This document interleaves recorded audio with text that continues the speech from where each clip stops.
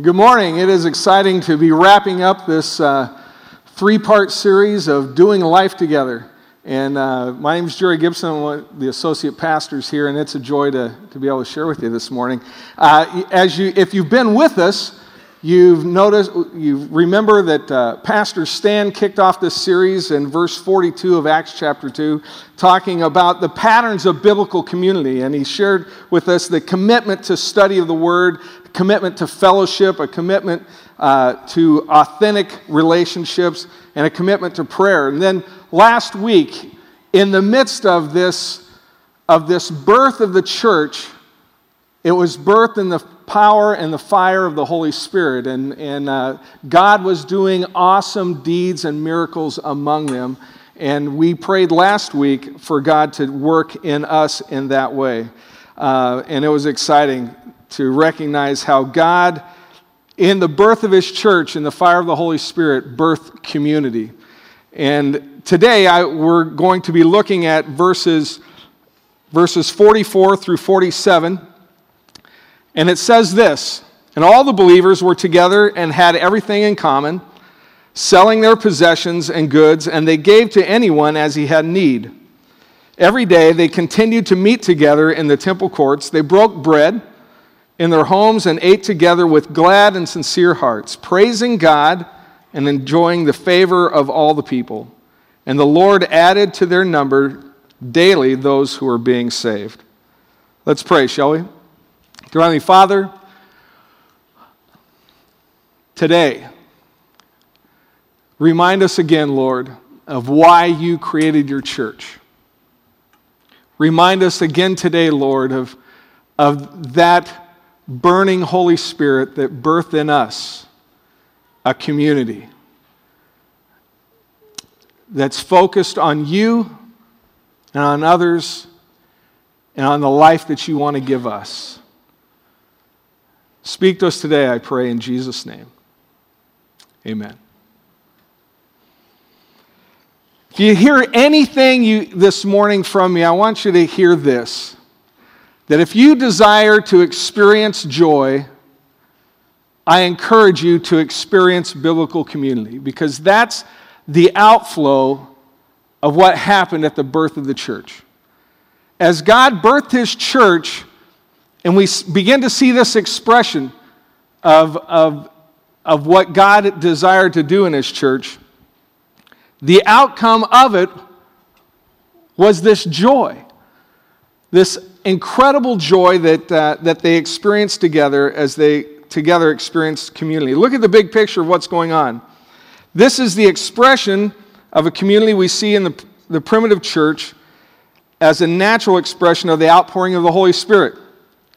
And remember, this is still the first 100 days. Now, I don't know if you are familiar with that term, but in administrations, for example, in the presidencies, administration, new CEOs going in, they talk about the importance of the first 100 days, because in those first 100 days, there's a dynamism that happens, and those first 100 days becomes literally a bellwether of leadership effectiveness. Well, long before the term of the first 100 days became popular for us, or recognized in leadership styles, King Jesus was establishing His leadership in those first 100 days of the church.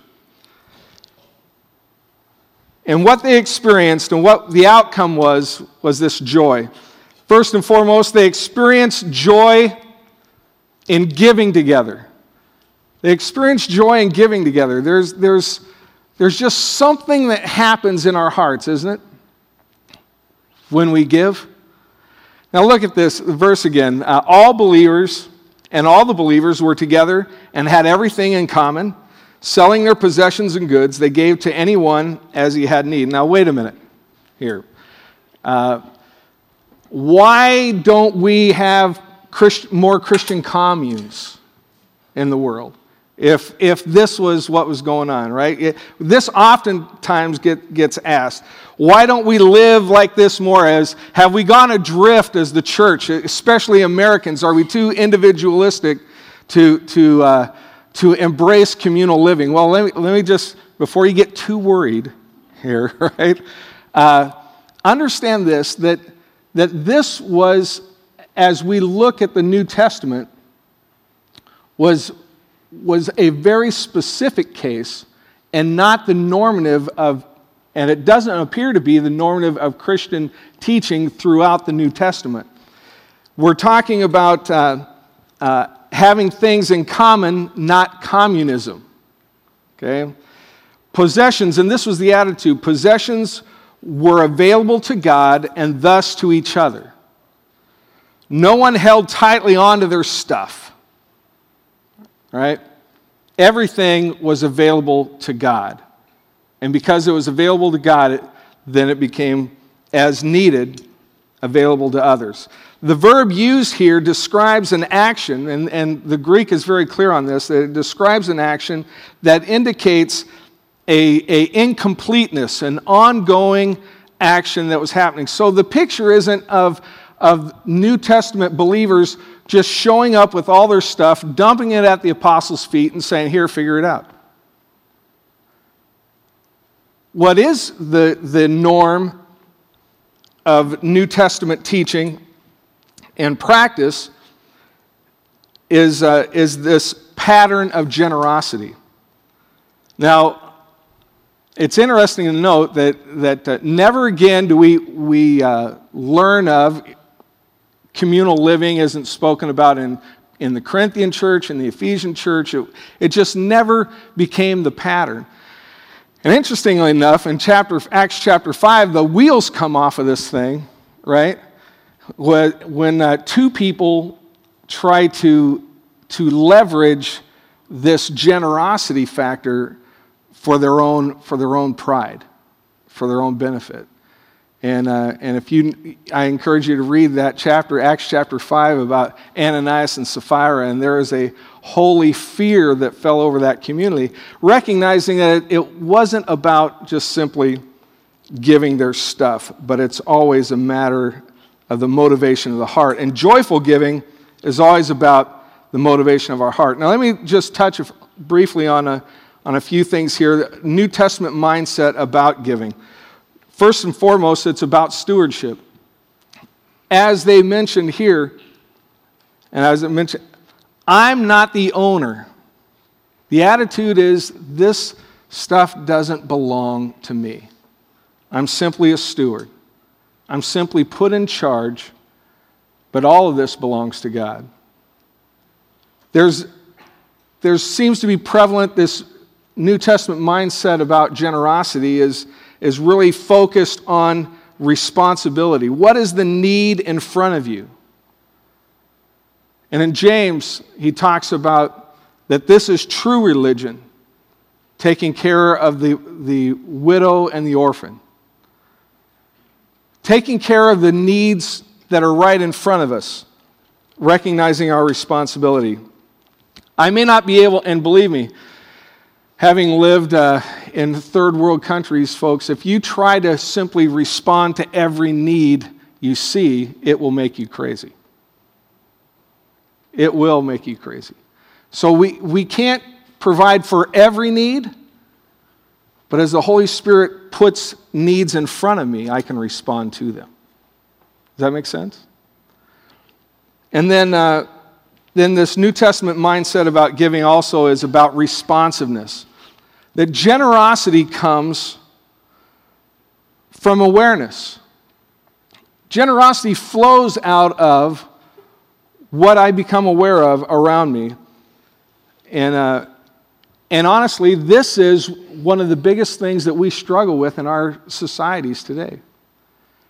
Especially in American society, where we can easily jump in our car, open the garage door, back out, drive to work, pull into our parking garage, go upstairs. You can easily isolate yourself. You come home and the garage door is opening as you drive around the corner, and we become insulated in our world. And we don't really have that opportunity to become aware of the needs around us. Well, I tell you, there is such a joy when we begin to experience generosity.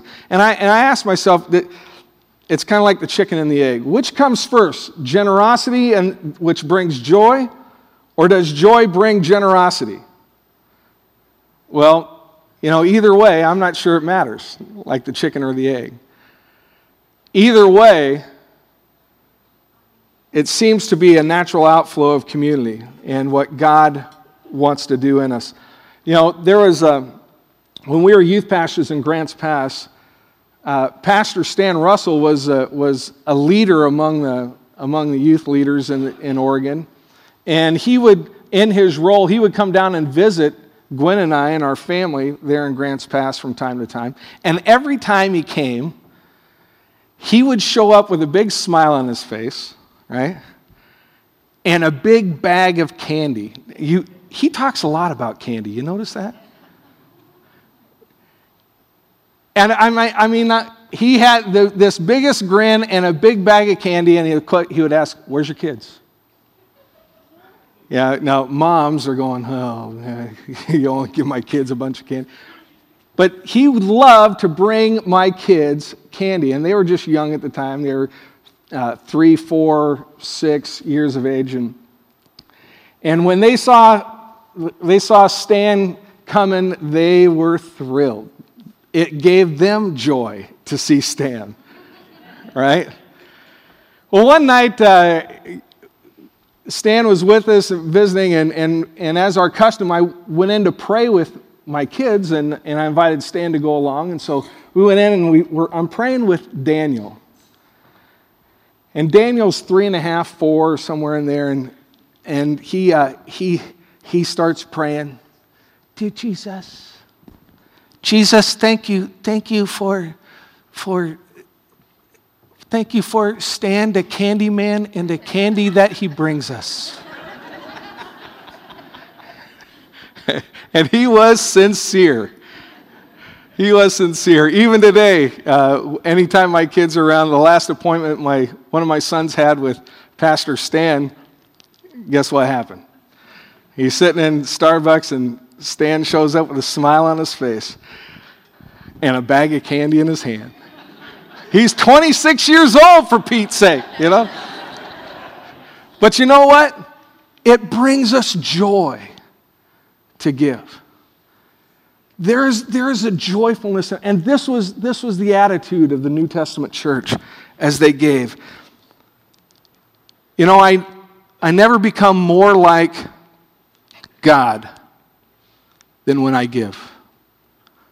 John 3:16. For God so loved the world that he gave. And in that moment that I express my heart of giving and generosity, I become just a little bit more like my Maker. Because that's what God did. He gave.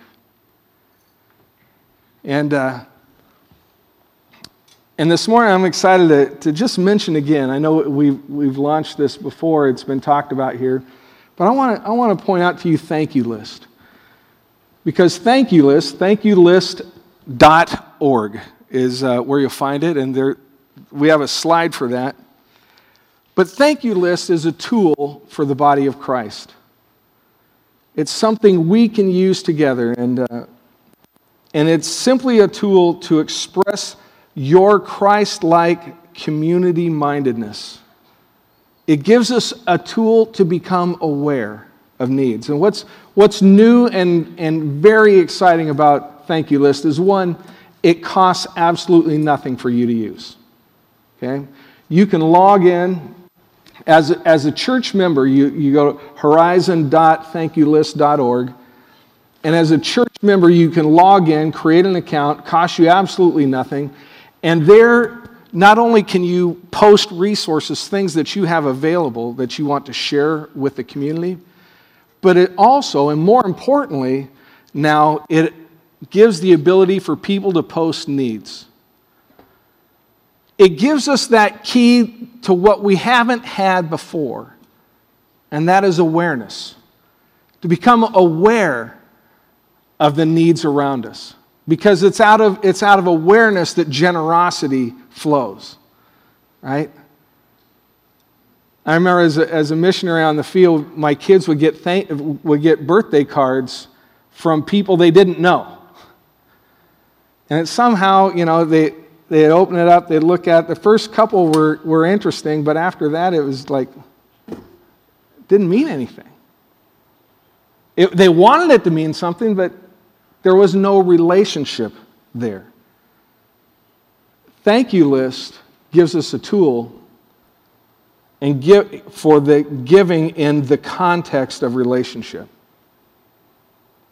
It's giving in the context of relationship, and let me tell you, that brings pure joy. If you want to find more joy, find a community where you can give. Give your time, give your resources, and give yourself. That's what community is about. This New Testament church also experienced joy just simply in being together. Verse 46, every day they continued to meet together in the temple courts. They broke bread in their homes, and they ate together with glad and sincere hearts. This thought of togetherness, they held in common beliefs, and they held common meetings. Physically, for them all, remember, and the Lord added to the church 3,000 in one day. Physically, there was no place physically that they could meet together except at the temple courts. That was the only place available to them that they could meet. And meet together they did. The benefits of a large church gathering, the benefits of gathering together in a greater group, what does that look like? And why would we even want to do that? Well, let me tell you, first and foremost, there's a celebration factor that comes. The more people you get together, the bigger the party is, right? And I tell you, when you get the body of Christ together, there is a celebration that can't be equaled when it's just a few of us, right? It's a good time. Identification. When we're all together, we look around and we say, wow, this kingdom of God thing really is bigger than just us. It really is bigger than just the few people that we might sit together with here on a Sunday morning. This kingdom of God is way bigger, and God is doing something exciting through it.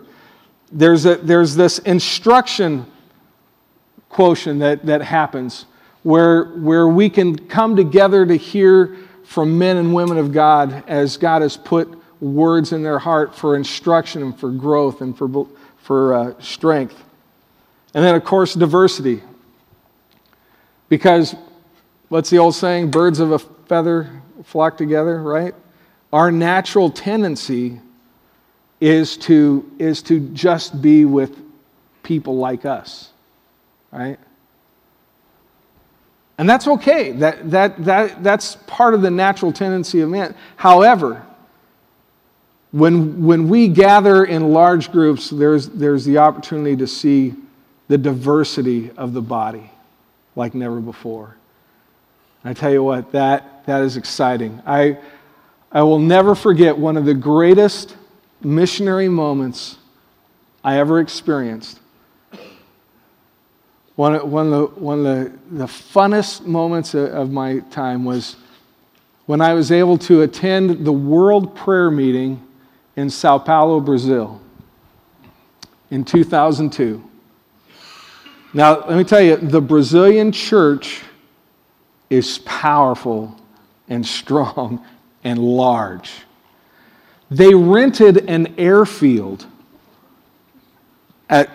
in Sao Paulo, an old airfield. They rented it so that they would have enough room for the crowd they were expecting. And the crowd did come.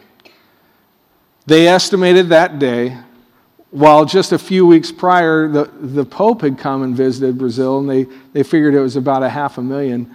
That day, the church gathered together to pray, and it was 1 million people. Now, as a guest, there's only probably 25,000 of us from around the world that had gathered there. But when the church came to pray together and to celebrate together, they had some of us delegates up on this platform. I got to be up the front, and I'm looking out. And I will never forget the experience where 1 million people standing to their feet, both hands raised. That's at 2 million, right? My math okay? Okay. 2 million hands waving in the air, praising in Portuguese, "Hallelujah, Jesus, hallelujah, Jesus." They just kept singing this song over and over again. "Hallelujah, Jesus." And I tell you, there is something amazing. And for me, it was a glimpse of what heaven's going to look like. When the 24 elders and this great throng that is talked, as John the Revelator talks about, of people from every tribe and tongue and nation gathered together, worshiping the Lord. There is a joy that comes in the large group celebration. And yet, in a large group, if that's the only thing we do. Now, I'm sure this is not the case with you. But in a large group, you know what I can do? I can hide. I can hide out. In fact, I was reflecting on it this morning. I'm pretty sure, except for maybe 6 people in this world, and now all of you here at Horizon, there are probably only 6 or 7 people in the world that even knew I was there in Sao Paulo. I got to experience it. It was awesome. But, really, there's probably just a handful of people that ever even knew I was there. The challenge of just going with the large group, while there's great joy, it's a lot of fun, celebration, the challenge is that we can hide. We can become unknown.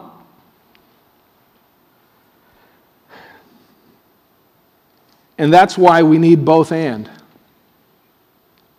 Both and. There is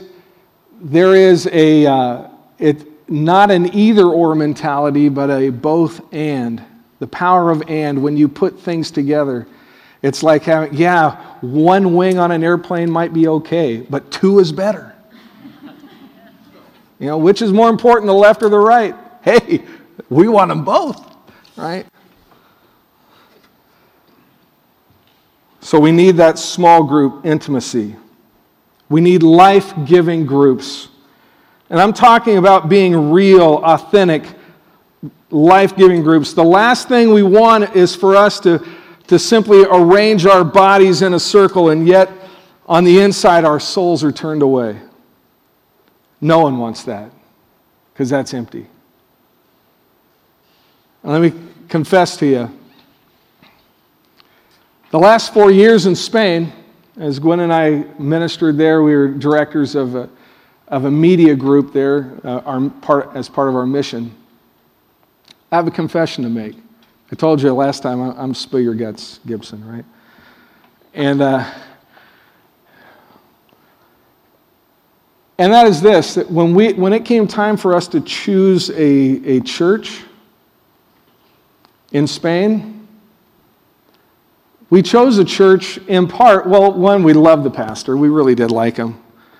And we liked the people, they were friendly. But you know what entered into the equation, and this is a terrible confession. I'm sure nobody here would ever do this. But we decided we would go to that church in part because it was just far enough away that we wouldn't have to come during the middle of the week. And that we wouldn't have to get involved. Is that a terrible thing to say? Gwen's going, I can't believe you just said that. It was my decision. It was my decision. We kind of calculated that out. Okay, well, we go there, and because of the traffic, because of the distance, because of the time, we had a good excuse not to really connect with people face to face. Nobody else ever does anything quite like that, right? It's just me. But let me tell you, it hurt us.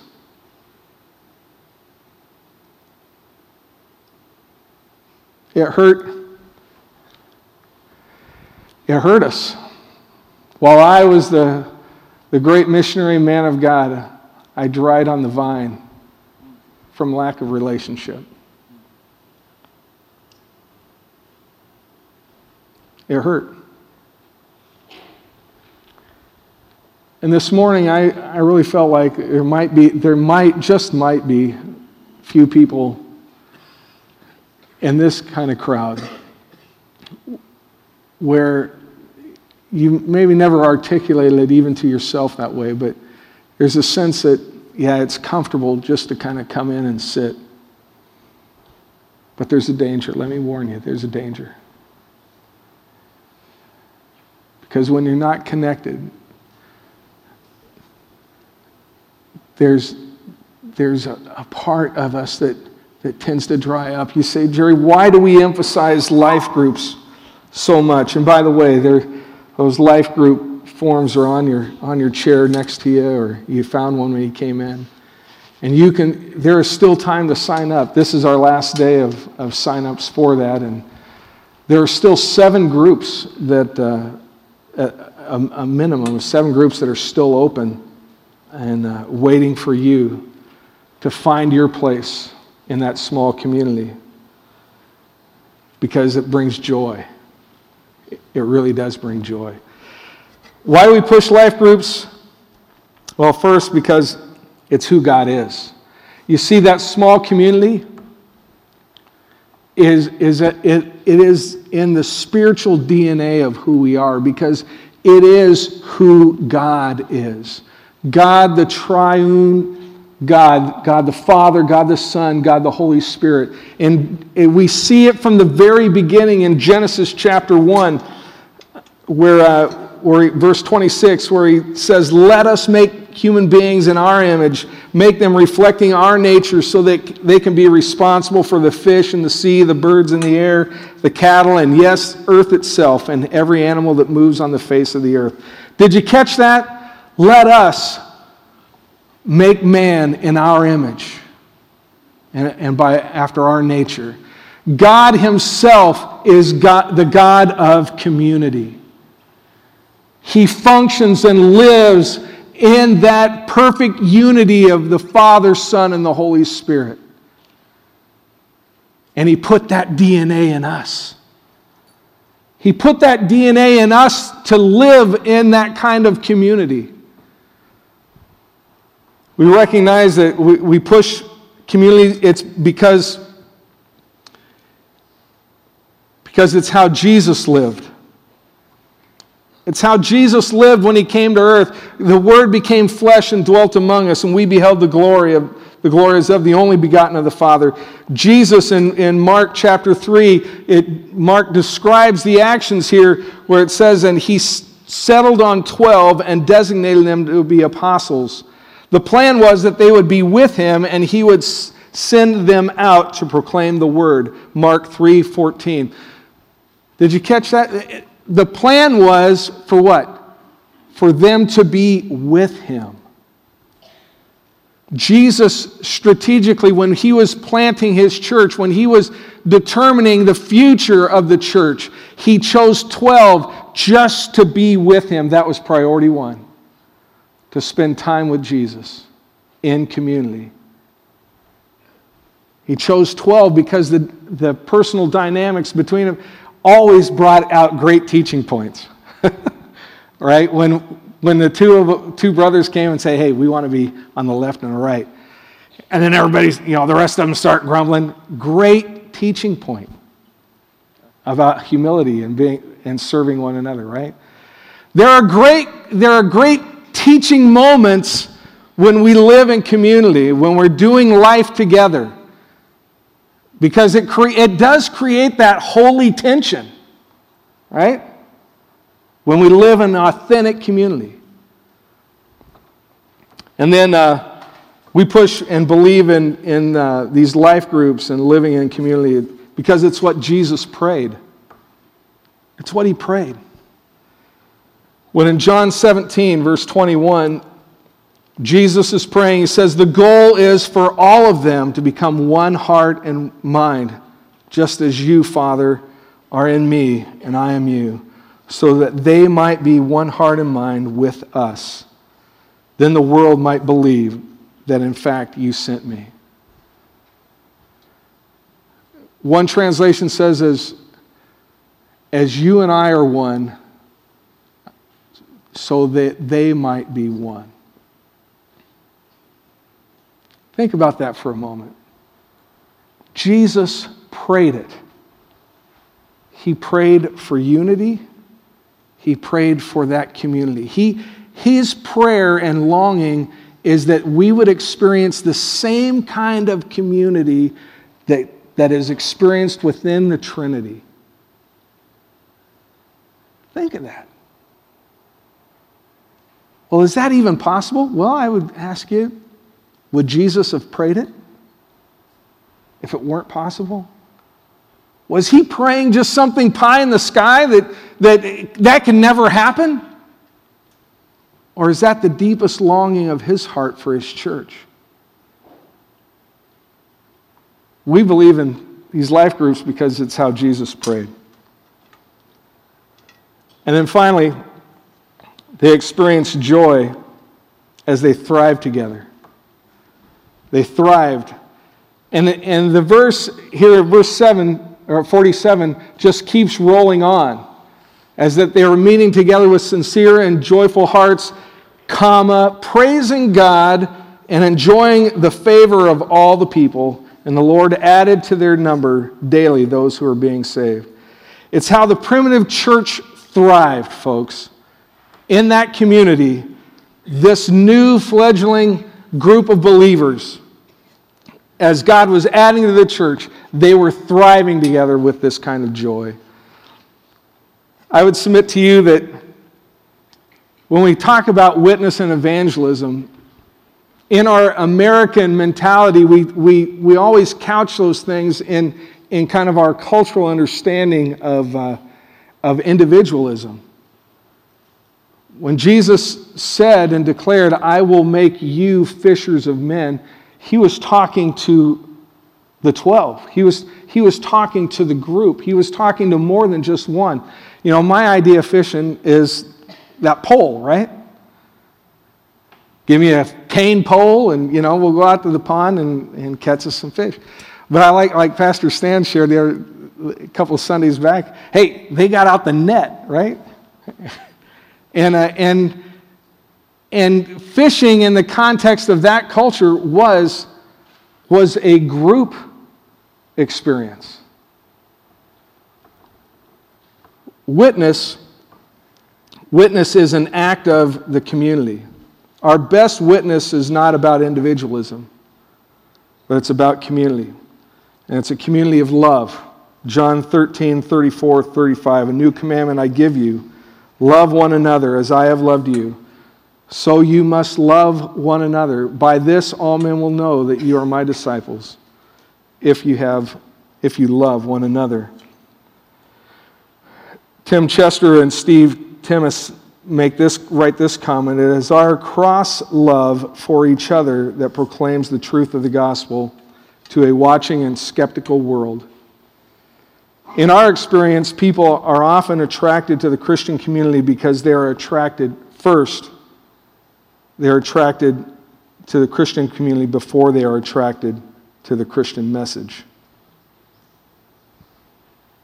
When we're loving each other, when we have that ability, that joy of gathering together and loving one another, we become a better witness. It's a way better witness. When we're a community of action, Matthew 4:18 and 19, and as Jesus was walking beside the Sea of Galilee, he saw two brothers, Simon called Peter and his brother Andrew. They were casting a net into the lake, for they were fishermen. "Come, follow me," Jesus said, "and I will make you two, together, fishers of men." This verse really came into focus for me when one morning, early in the morning, I think it was about 6 o'clock. That's really early for me. I don't know. We were in Acapulco for a conference, doing some ministry. I know, tough assignment, right? Really, we were there for ministry. I was in a hotel downtown, and I stepped out onto our balcony. It was at one of these high-rise hotels. And there is not a person on the beach. The place was absolutely empty.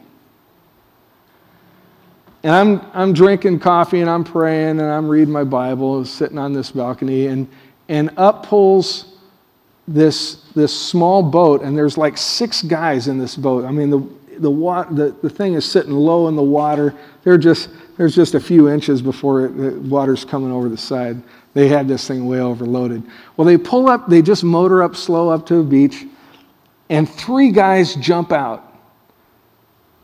And I see them, and they take out of this big pile on the bottom of the boat one end of what apparently was a net. And they took, and once they had the net on shore, one end of it, they pushed the boat back around, and the other 3 guys stayed in the boat, went way out and made a big U and landed about 100 feet down the beach. And they pulled the boat up, and the other 3 of them, they jumped out, and they start pulling in the net.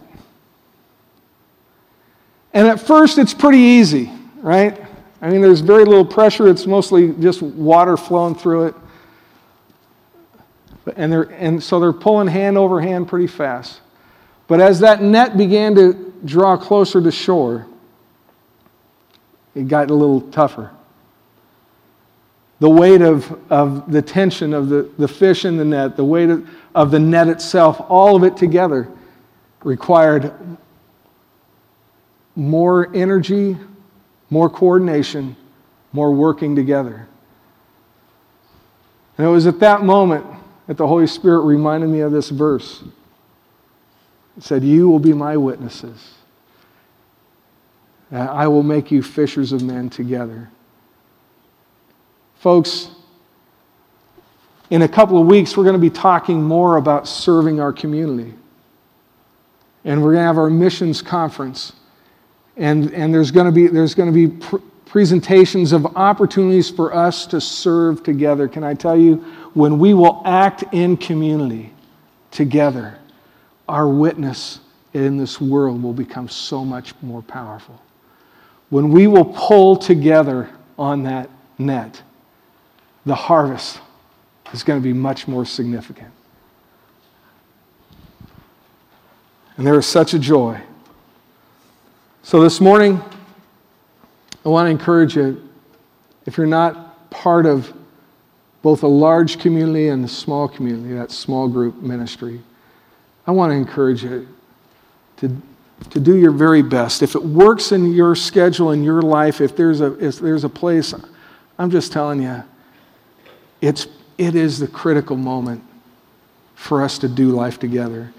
That bracelet that's sitting on your chair this morning, you're welcome to take that. And you know what? It's not about whether you're officially in some program, right? This is not about Horizon building our numbers. This is about you connecting with the community of God. And that little bracelet, you're welcome to take it, and just remember, we can do life together. And you can take that quick sheet. If you desire to be in one of these groups, be sure to either drop it in the offering this morning, or you can take it out to the table, or you can sign up online. But I encourage you to take that step of faith today and find joy.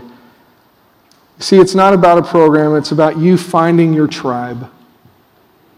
you finding your place, expressing the God DNA within you, and finding that joy. I'll never forget, as a 10-year-old kid, now, I don't remember very many things. I was a rascal as a 10-year-old kid. I mean, here's an example.